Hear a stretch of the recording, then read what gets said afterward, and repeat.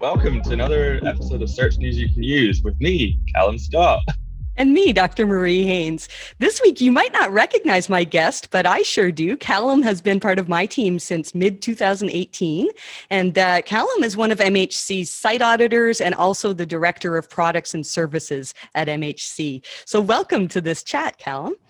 Yeah, thanks for having me. It's going to be fun. It's been 4 years listening to the podcast, and I think it's about time that I get to be on it, right?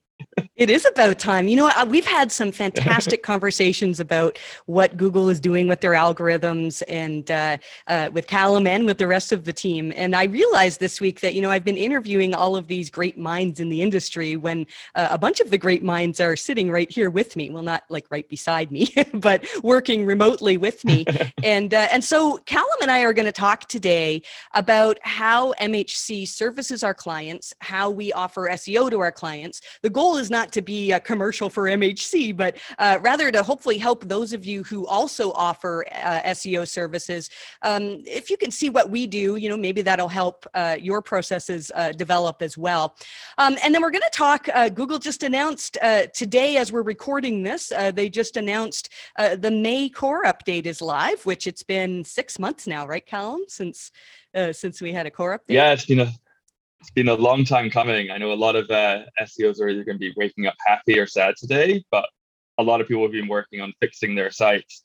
Have been waiting for a core update for quite some time. So fingers crossed for everyone out there. Yeah. And like Google says in their documentation, if you've been working on, if you were hit by a core update in the past, you often and pretty much all the time need to see at least one more core update before you can recover. So those of you who have been working on improving EAT and improving your content quality, hopefully this update is rewarding for you. Google announced it on Wednesday, May 25th, and said it's going to take a week or two to roll out, which is pretty normal for core updates. I would say for the last few core updates, Callum, most of the time when sites are affected, it happens on the day Google announces it, most of the time. Would you agree with that? Not all the time, right? Yeah, not all the time. So we've been seeing a little bit of a shift in that, I guess. I mean, definitely, if we think back to the first major update after I joined MHC would have been August 1st, and I remember I did a presentation at DMSS in Bali, and we had all these screenshots with these big hockey sticks down and hockey sticks up, and that does still happen, right, for a lot of sites. Mm-hmm. That was the Medic update. But more and more, that was the Medic update, yeah. But more and more, we're seeing either moderate improvements or moderate declines, and I think that really speaks to how Google's getting better at refining how they assess intent and relevancy towards queries, which hopefully means there's not these huge swings for sites. But it can also, we have seen, steady declines or steady improvements or sort of ups and downs over the 2-week period. So it's really getting a lot murkier, I guess, for being able to, assess how much a site's been impacted, which I guess as we're probably going to talk about is why we're getting a lot more granular with what we're looking at when we do our quality assessments and our traffic drop assessments. But yeah, it's a whole different game now than it was 4 years ago, which is the joy of SEO. I remember that day. So August 1st, 2018 was eventually the SEO community called it the Medic update. I think Barry Schwartz gave it that name because it was primarily medical sites that were affected, but really in hindsight, it was YMYL. So not necessarily just medical sites, right? And August 1st, 2018, I was with a client at that time, a long-term client of ours who's still a good client of ours, and giving a presentation to their team. And somebody came in saying, oh, Google's running an update, and their sites were seeing massive improvements, which to them translated into huge money for them to be ranking better. So it was a really fantastic experience to actually be there with our clients when they were seeing the benefits of a Google update. And then Callum, I guess, is the person who gets to talk to potential clients who are on the opposite end of the spectrum who have just been hit by a Google update. Callum also is usually our first point of contact if you message the MHC team, if you email us or try to get help. And so what would you say? We haven't seen as many sites saying they've had a massive drop off the cliff with Google updates recently, have we? Yeah. I think the days of people being on that update roller coaster, it definitely still happens. Like, I monitor a lot of the forums and kind of keep in the loop with that sort of stuff. And I think there are certain niches or styles of SEO, if we wanted to call it that, where you're still at quite a big risk of an update really, punishing you if you've been, doing some black hat stuff and some, less reputable SEO tactics, shall we say. But on the whole, I think people are starting to really get the message of content quality is very important, EAT is very important. And if you're kind of sticking to those lines, you're not going to see as huge impacts. But with that said, I mean, like, as so many people listening will know, even a 5% drop in traffic to a big money page on your site can really hurt your bottom line. So that's what I'm usually talking to clients about when they call in asking for help. It's almost a therapist role, I guess, when you're on the phone with someone who's been hit pretty hard. But yeah, I definitely think those huge drops are less common these days. I think so, yeah. With that being said, though, we just published this week, actually probably on the day that the podcast episode is going out, an article about a smaller update. I'm assuming it's an update. Google did something on around May 16th to 18th of this year, 2022. And, we, for years, every time there was all of this, there would be chatter about Google doing an update, we'd go digging in and trying to figure out what was it that Google changed. You remember, Callum, when we did, I think it was June 2019. Do you remember which update that was? I'm putting you on the spot. No, I don't remember. That's all right. No, that's okay. So that was the one where we actually did find a lot of the sites that were hit were contrary to scientific consensus. So there was, sometimes with updates, there's a specific thing where we can say, oh yeah, there's a pattern here that sites that were hit had this problem. And we haven't seen that in a long time. We monitor, I talk a lot about the SEMrush sensor and Mozcast, does these tools that monitor the algorithmic turbulence. And lately, it's been up pretty much every week. There's, a couple of days where we're like, maybe Google ran something significant here. Well, May 16th to 18th, there were way more sites than usual that were talking about seeing problems. So I don't know if we should maybe just briefly talk about that. We did kind of analyze it, and what we saw was that a large number of affiliate sites were affected, but I don't think this was an affiliate update.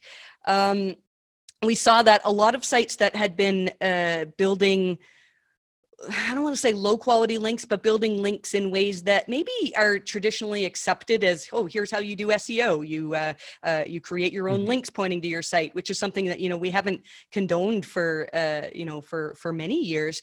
A lot of these sites were affected. And so it's kind of hard to figure out exactly what Google's doing, but there are a few other things that we noted as similarities amongst the sites that were affected with this potential update. And at this point, we're still really, really early in our analysis and understanding. So I'm mentioning it just to say that we do have an article on this, and you can find that on our website at mariehaynes.com. And as we get more information, we will update that article. But then just as we were about to publish the article, Google said, oh, by the way, we're releasing a core update this week. And that's very, very exciting, again, because it's been 6 months since we had our last core update. When Google releases a core update, they always refer us to this blog post that I talk about endlessly, what site owners should know about core updates. And this blog post really is kind of the basis of where we started our site reviews.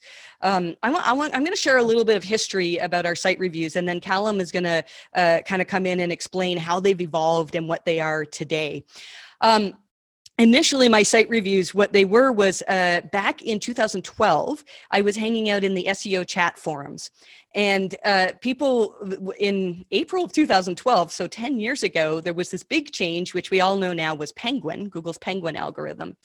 And Penguin happened, and just before that, we had a Panda thing that happened, and site owners were really confused. And so what I started telling people was, just go into your analytics and look at these dates and see, did your traffic, your Google organic traffic traffic change on those dates.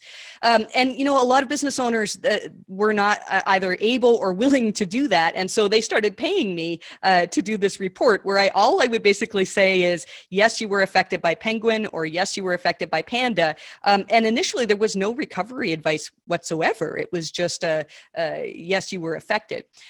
And then bit by bit, as Google shared more information, I started to include this in the reports. You know, so if John Mueller, for example, in a Help Hangout said that, you know, Panda, maybe we should be looking at whether we had thin content on our websites, then that's something that I would start assessing on websites. And so bit by bit, this report that initially was a couple of pages of Google Analytics screenshots is now, how many pages is our standard report, Callum? It's kind of embarrassing, I think. They end up they end up being around 150 to 180 pages long. And at least half of that is manually handwritten stuff from the team. There's explanatory notes in there, which is our sort of encyclopedia of SEO to kind of explain our thinking to people. But most of it's all handwritten, which, you know, is a little uncommon, I think, within our industry. I think it was only a couple of weeks ago we referred a client over to Joy at Sterling Sky, and she received the audit that we'd done, and we couldn't take this client ongoing, sadly. But they were a perfect fit for them. And she went, wow, this is going to take me longer to read than it is to onboard the client. So yeah, they're quite extensive at this point. They've grown arms and legs, but I think that, you know, it speaks to how good the team are at being able to find as much valuable information and how much they want to provide to clients after they've been hit. And we have a really neat system with our newsletter, because I'm not sure how many people realize that the newsletter, I mean, it used to be written 100% by me. And now I write, sometimes I write the algo update section. Callum took over for that when I was off last summer for a bit and did a fantastic job. So Callum is kind of our second in line in terms of understanding Google algorithm updates. And I would argue that maybe he knows more than I do on a lot of these areas. And so this is a good thing that we get input from multiple people. And so the team writes, anytime Google does something, like we get a statement from a Googler or a new Google document or even a podcast, you know, Martin Splitt and John Mueller and Gary Ish often do these podcasts. Somebody on our team is assigned to listen or read to that and then see what can we take from it that we could use for our clients. And so we put it in newsletter, and in doing so, that sort of solidifies it in the team member's head, because when something comes up and somebody says, oh, well, I have this issue with a canonical problem or a, you know, hreflang or whatever, one of the team will say, oh yeah, I wrote about that in newsletter. And so it's always there. The knowledge is always there. And so as we have these ideas to improve site quality, that's something that we add to our reports wherever it's helpful. And then the reports, the goal of the report is to not say, all right, here's 150 pages, good luck. We prioritize what is most likely to move the needle, in our opinion. I wanted to talk, so if you know MHC, you know us probably for one of two things. Initially, I was known for understanding Google penalties and link quality and Penguin algorithm and all that stuff. And we still do we have a manual actions department that still does a fair amount of work in that area. But by far, what we're known for now is in understanding this concept of EAT. And so, Callum, why don't you talk about the part of our report that you developed that looks at a site's entities and helps them improve their EAT? Yeah, for sure. Yeah, I think it's been a hot topic in SEO for the last couple of months or so. But we've been trying to figure out how Google could be algorithmically assessing all these things that are in the quality raters guidelines. All these they're almost like a goal that Google's trying to get to. They're trying to assess these things using a machine. And, you know, we're very much of the opinion, as everyone that listens to this podcast knows, that Google is able to do this. And we've seen that time and time again, right? We've seen updates where sites that have they tick the boxes in terms of EAT are rewarded on the whole. And, you know, I think that's quite undeniable. But it's a long rabbit hole to go down to try and figure out how they might be doing this.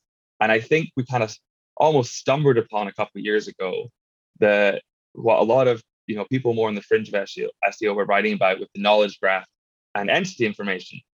And this kind of was a bit of a light bulb going, oh, well, if Google's going to be in any way sort of evaluating how much expertise a certain site should be considered to have, or how much authority a certain author may have, it would probably make a lot of sense for them to be doing it using this knowledge graph that they have. And it's kind of grown arms and legs from there of how we assess, potentially how Google could be evaluating the authors on someone's site, the entity as a whole of the brand, business, or the brand, the business, yeah. Either, and then also more recently, we've started looking at sort of on a semantic level how the way that your content is written could also display EAT. Like, have you written with the correct terminology, with the correct entities on the page, in a way that Google will be able to pick up using machine learning that you are an expert, you are an authority, and that your content should be trusted. So it's kind of gone down that rabbit hole, and that's been what I've been working on for the last few months, a little bit more intensively, is providing this sort of more specialized EAT assessment for clients, which has been going really well so far. There's so much that can be said about entities. I've been so fascinated with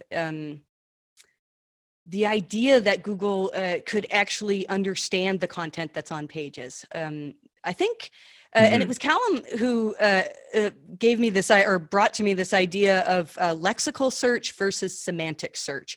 And I talk about this in my upcoming SMX presentation, which, by the way, is available for free for anybody who wants to watch it. It will launch on June 14th. And SMX Advanced is usually like a very expensive paid conference, but this year it's completely free. So I'm going to be talking about the specifics of entities, EAT, the knowledge graph, and how all of those things sort of go together. And a big part of that talk was this understanding of whether Google is a semantic search engine or a lexical search engine, which was a term that I'll be honest, I had not heard before. So Callum, why don't you explain the difference between those? Yeah, for sure. I think so lexical search is traditional search engines. It's how most of us assume search engines work. Google's looking to match the keywords in your query that someone puts in to a document on the web, on the internet, so a website or a piece of content, and try to match them in a way that's going to make the user happy. But they do this without actually really understanding what you asked in the query and what's actually on the page. They're doing it, it's all coincidences and correlations, and trying to capitalize on being good at predicting the right outcome. What semantic search is, on the other hand, is Google using machine learning and natural language processing and AI systems to truly understand what were you asking when you typed in blue widget, or where can I buy a blue widget, or whatever it is, and then truly understanding what piece of content might match that. And at this point in time, we're in a really interesting era for search, because we're straddling these two worlds, or at least we believe that, right? They're still using traditional lexical search for a lot of searches on the web, but for some searches, they are, we believe, right, using semantic search. And it's just, there's an in-between bit. And I think we've talked about this quite a lot. It all comes down to resource allocation. It's incredibly expensive to do semantic search across the entire web. So Google is quite selective about when they use it and when they don't. And it means that right now we're kind of playing that game of figuring out, is a site, or the queries, I should say, that a site's trying to rank for, getting judged from a semantic level? Are they getting judged as a lexical search? Or is it a bit of both? And I think more and more we're in that a bit of both gray area, which is so interesting to see happening in the wild all the time. It is. And what I've been mentioning for a while now is this realization that in 2013, when Google announced the Hummingbird engine, and they said, oh, this is like the biggest change in search that we've had. And yet SEOs didn't notice anything. And I found an article from the Wall Street Journal that talked about how Hummingbird gave Google the capability to be a semantic search engine, or to at least incorporate semantic search, but it doesn't actually say that they did it at that time, And so my theory is that semantics means understanding language, and so the more Google understands language, the better they get at this semantic search capability. And look at all of the advancements that they've had. I mean, they've had BERT, RankBrain. We're going to soon be seeing the power of MUM, which is very, very exciting. And these are all changes in understanding language, which I think pushes Google more towards being semantic. And I think there's two areas where that's important for SEOs to know. So one is this whole idea of EAT. I think a lot of this is, if Google has a knowledge graph that says, all right, here is Marie Haynes, and here are the connections that, she is skilled at SEO, or she is the CEO of MHC. Those are all things that can speak to who I am as, and who MHC, our business is, in ways that that the Quality Raters guidelines tell us Google wants to measure. So it really explains that EAT is a possibility as well. And then the other thing that really, really excites me then is this whole idea of understanding language on pages, which I don't know how much we want to go into that discussion, because there's a lot of theory. We can't really back it all up yet. But I really think that the core update questions, so when Google says things like, does this content provide substantially more value than other pages, that can be determined with semantic search. Would you agree with me on that, Callum? I think it's definitely what they're working towards, right? That's I agree with you. I think that the core updates questions, and they're almost a succinct version of the Quality Raters guidelines, right? The Quality Raters guidelines are how you would instruct someone to evaluate that at scale, just what the raters do to test whether or not the algorithm is doing what it should be doing and provide feedback. But the core update questions really just kind of synthesize what Google wants to be providing. And if you were to examine the results that you got from any query you put in, it should satisfy all those criteria. And there's no way that they can do that without semantic search. I think it's the logical progression. And they're getting closer and closer to doing it every single time. So we, as we do in our site reviews, we kind of take the approach of, well, let's get your site to the point that it answers all these questions for all the queries and query clusters that you're going for. And then you're ahead of the game. You're going to get rewarded right now for what Google is doing with semantic search, and it's only going to keep getting better. And you can kind of tweak as it goes. And I always think, there are some SEOs out there who I think quite incrementally about how fast Google develops. But we also have to remember that there's what people in computer science call Moore's law, which is the faster that a technology is growing, the more exponentially it grows. So we think back, the changes that Google made in 2018 to search.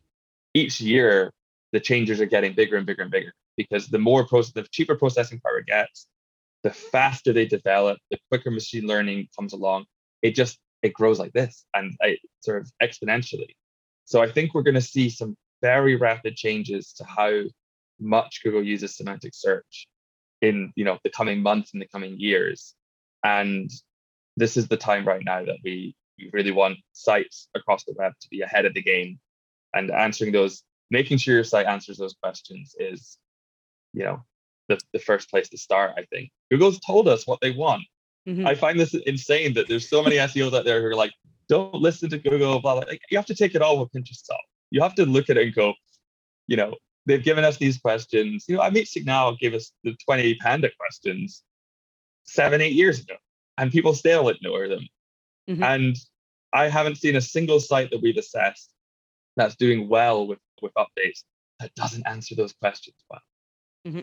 There's a correlation and a causation, right? I'm rambling at this point. No, you're not rambling. You could keep talking. It was great. Those Panda questions, actually, I made a really interesting discovery about those this week. So on the day that this podcast is being released, I'm also doing a live webinar. I think it's at 11 a.m. Eastern on Thursday, so May 26th, for Duda. And it's going to be with John Mueller and Barry Schwartz. And we're talking about Google updates, which the timing is great considering that Google just released a core update. And one of the things that I was doing was going over, we had just lost Bill Slawski. And we should probably mention here, I mean, I'm sure everybody listening knew that Bill passed away this week. And Bill was such an important part of our lives. We learned so much from him. And so I was just, I couldn't focus on this presentation. I was looking at what Bill's site had said about Panda and about Penguin, and I was just kind of reminiscing. And through looking at his articles on patents, I went down this little rabbit trail of learning about Panda. So Panda SEOs, we kind of always say it's about thin and duplicate content, right? I mean, and we kind of argue on the duplicate side. And I often wondered why that is. And it's because when Panda first came out, Danny Sullivan, who was not at Google at the time, he was at Search Engine Land, wrote an article calling Panda the farmer update because it really had a strong impact on content farms, on sites that just had content on every possible subject, and they wrote for what they thought search engines would like, as opposed to like, oh, this is actually really helpful, valuable content. And so a month before Panda launched, this is where I found this link in one of Bill's patents, was Matt Cutts from Google wrote an article, a blog post saying, oh, by the way, we released this update. And the update had no name. It was not Panda. This was a month before Panda. And the goal of that update was to reduce sites that copied other sites' content and had thin content. And so, Google was doing something before Panda. And then when Panda came out, everything that Google gave us on it, it was not about duplicate content. I suppose in one way we could say it was about thin content because it was about content quality. But every article I can find where somebody from Google is discussing this, they're talking about Amit Singhal's questions. And these are the same questions. They call them the 23 questions for Panda, that I think now there are 20 questions on the core update list. But they're essentially the same questions about, did an expert write this content? That's not how it's worded, but questions that are essentially the quality raters guidelines summed down. So Google has been working on this idea of trying to algorithmically assess content. And that was the other thing. In Google's blog post on Panda, when it first came out, they said in 2 places, okay, here's some questions you should assess. And these questions give you an idea of how we try to algorithmically tackle site quality. So Google came right out and told us like 10 years ago that these questions aren't just nice things that you should try to do because, create great content. They're actually things they're trying to algorithmically assess. That was a little rabbit trail for me to go down there too. No, I mean, I did. I went down a similar rabbit hole when I was doing the part 1 of our Google ranking system post that went live a few weeks ago. And there are so many of these tiny little updates that happen. The thing that I really took away from it was, again, thinking about this lexical versus semantic search kind of bridge between the two. I was reading, I think I sent it to you, a post from Microsoft talking about how they implement semantic search. And it kind of talks about how traditional search focuses on removing or limiting bad results. So they're looking for signals that suggest these links are unnatural, or this has been written to try and game a system. And it's all about weeding that nonsense out of the search results and then kind of providing the ranked list. Semantic search is going the other way, right? It's trying to understand the content and promote stuff that's good. And it's kind of, it's 2 different worlds. And I'd never really thought about it that way, about when Google says, oh, we're trying to algorithmically figure this out, versus we're trying to understand the content and promote it. And I hadn't thought about it that way before. And It's Yeah, interesting. the document that Calum's talking about, I'll link to it in the show notes. It's Microsoft is really open about how they use semantic search, but this is for Microsoft Azure, right? Not so it's like a cloud search software, I guess, or solution that companies can use for their own search needs, as opposed to Bing. We don't know if that's how Bing. Yeah, okay. No, do you remember? It's an example of how you could use a semantic search engine. Yeah. What struck me in that article was the part where they talked about re-ranking the top 50 results. Do you remember that? Do you think you can explain that? Yeah. Go ahead and explain that, because that blew my mind. Yeah. So essentially, again, it's Microsoft Azure's sort of open source search program. So you literally buy this. If you're using their cloud platform, you can say, "Oh, I want a search algorithm as part of my system," and they give you the option to use semantic search, and it's quite expensive. So that kind of gives you context for how much Google might be using a similar system. But the way they work it is they run the search that the user provides through their traditional lexical search engine. And then they take the top 50 results and then run that through a semantic system and reorder those top 50 results based on what they found. So it's not that the hundreds and hundreds of thousands of documents are all going through the semantic system.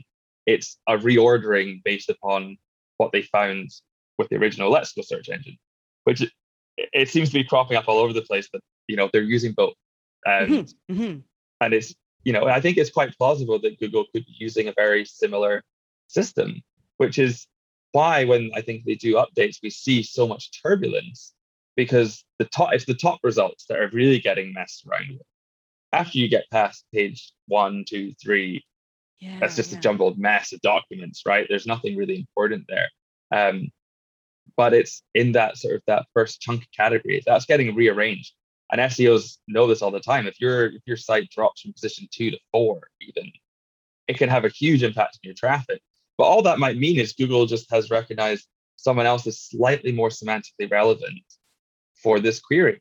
And that can change as well. That's what really interests me in it, is that the relevancy and intent of a query shifts at the same time, just as people change. And I think the better Google's getting at that, the more we do see it quite a lot with our traffic drop assessments, where there is just a shift in what the public want. So yeah, you had a traffic drop. It wasn't because you did something wrong or Google didn't like your site. It's people don't particularly want what you had on your page versus what someone else did. So you have to update your content.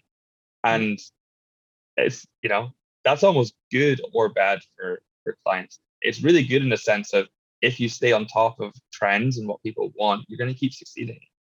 It's bad for people who want to just sort of set it and forget it on their website, because and build people's links tastes to change. So and build links to it. Yeah. Although links are, we can talk about links perhaps. No, this isn't the place for us to talk about that. It's probably a good place. So you mentioned our traffic drop assessments, which is something we've sort of been building out here. Calum and also Alec on our team have been, and this is something I've wanted to build since before I hired people, was something much more specific. So, and I told you that initially my traffic drop reports were basically, oh yes, you've been hit by panda, you've been hit by penguin, and here's some general advice on recovery. And then we developed those into more specific, like, oh, well, Google says if you have this quality issue, then here's what they want to see. And then the next evolution of this is our traffic drop assessments. So they're still in beta right now. We were running them on a few clients with really, I'm really pleased by the data that we're getting out of them. So Calum, why don't you share a bit more about what we're soon about to offer to people? Yeah, so it's, as you say, it's something we've been working on and wanting to do for years. It's a very labor intensive process to get off the ground. What we're doing is we're using a custom data studio setup along with software called Analytics Edge. And what we do is we use the Search Console API to pull in all the ranking data for the site that we're working with. And then we start to filter it out both manually and through a bunch of preset filters in Data Studio.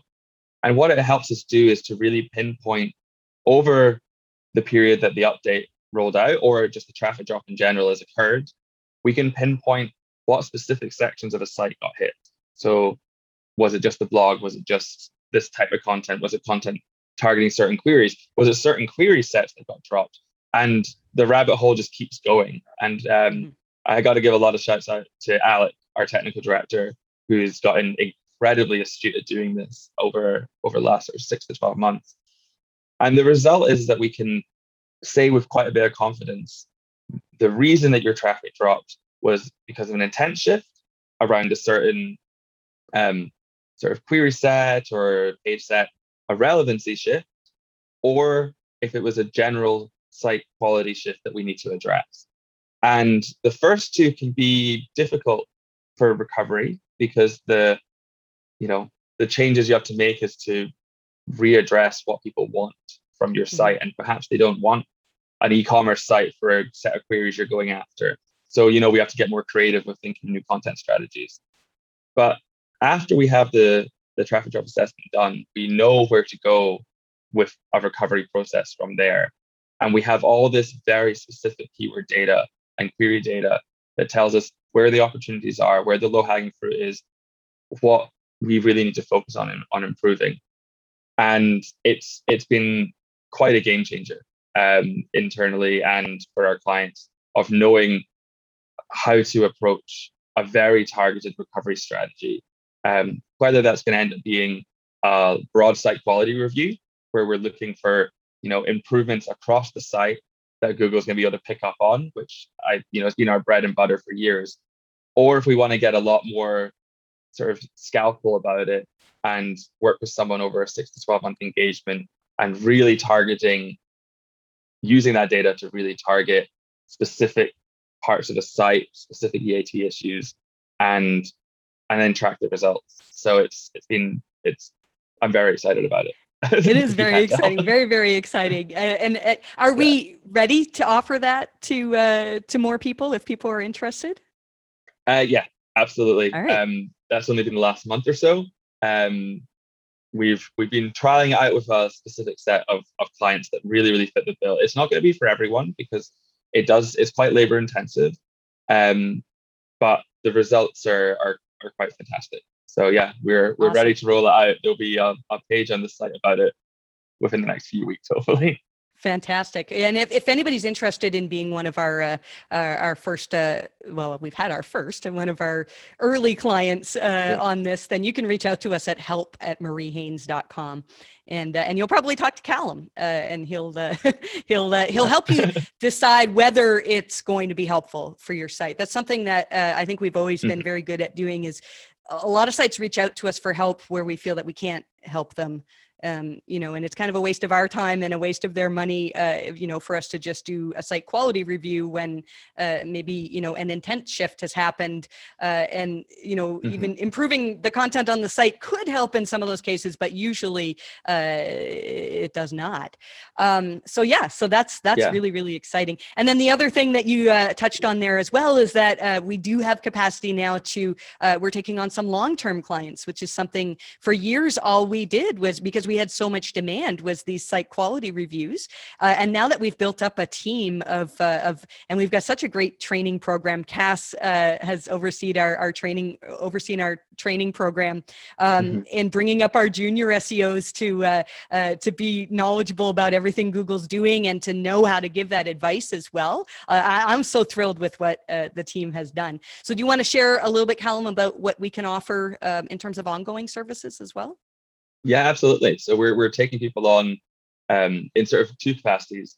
The first is people that have seen traffic drops. We're now able to work with them to assess why the drop happened, and then work very closely, almost like an additional member of their internal SEO team or with the site owner to improve the site in whichever way it needs to be improved on an ongoing basis, and sort of be with them on the journey towards recovery.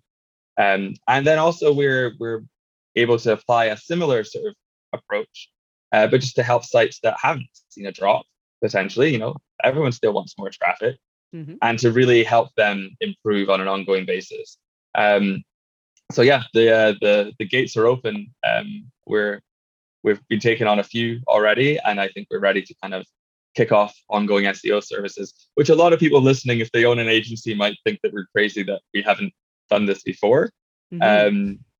Because it is, it's what most agencies do. They want to sign a client on and work with them on a long-term basis. And we kind of approached it from the other direction, where we've provided this very specific assistance and then allowed people to execute it on their own, and then help them out further down the line after they've done the implementation. But now we're able to sort of be with them through that journey, which is going to be really exciting.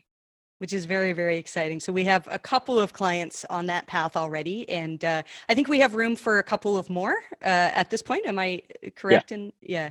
And so again, you can reach out to us if you're interested there. I think for those who are listening, just so this doesn't sound like just a commercial for MHC, my point in saying this is that it's very difficult to know what to do for a site on a month-to-month basis. Like when we first started doing SEO, we tinkered around with taking some clients, and we were like, all right, we're going to do X number of hours per month. And then, I mean, that was fine, Mm-hmm. but like some work can take 20 hours and maybe not be the most productive use of our time. And so now, how did we solve that? Like how do we give deliverables to our clients? Mm-hmm. I think we were very careful when we were thinking about this. We didn't want to just be providing a monthly report with, we built X amount of links, we created this much content for you, and here you go, which I think is incredibly helpful for a lot of sites who just want to kind of have someone else take care of their SEO and they want a predictable service. I guess the way that we solved it is we are being quite selective with who we work with. So, and that's not to sound sort of pretentious or anything, but we really want to be working with site owners who know how to do SEO. They are already very well versed in what they're doing, but they just want that little bit of help from a specialist to get, the football over the last 5 yards. And that's kind of what we do. So we're not, if you work with us, for instance, you're not going to get a monthly report. You're going to get phone calls with us when we have advice to give, and sort of a drip feeding of, oh, we think you should change this and change this and change this. So it does take a lot of trust between who we work with and our team, that we're here to help provide results, and we do that in the most efficient way possible. So yeah, I guess that's making sure we're a good fit for both parties, I guess, is how we've handled that issue. I think everything comes down to communication. Is understanding what the client's needs are and what they reasonably want to see out of hiring an SEO agency, and then figuring out how can we accomplish that is challenging sometimes. But I'm really, really pleased with, Callum, what you and the team have put together in organizing our services has been just incredible. So thank you for all the work that you've done. I think we'll probably end it here. Both Callum and I are a little bit out of our regular environment right now. We're in Ottawa in Canada, and we had a horrible storm. They called it a derecho, which is like kind of like a hurricane with mini tornadoes, and so a good chunk of the city is out of power. I couldn't go to my office. That's why I'm here in my basement, and Callum's at a friend's place now. And so we're and now we've got a core update to figure out.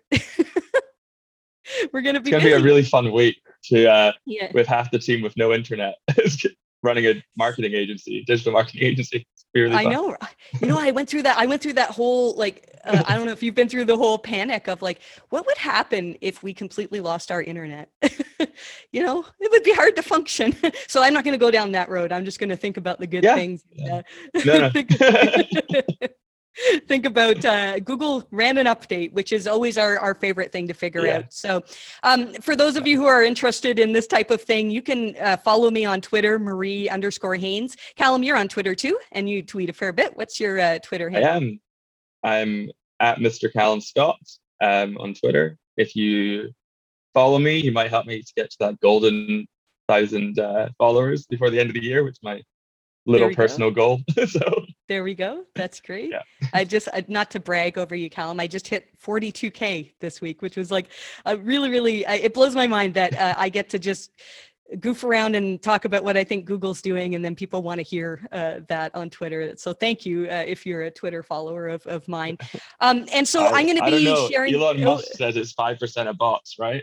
I think that the people I'm talking with every day are actually people. Who knows? We Search Engine Land asked if I would write something on my experiences with playing around with the OpenAI tool, which I don't think I'm in the place to write an article on it yet, but I do tweet about some of the fun things that I've seen. I think we need to pay attention to AI in terms of content writing and stuff. So we'll probably have more on that coming up.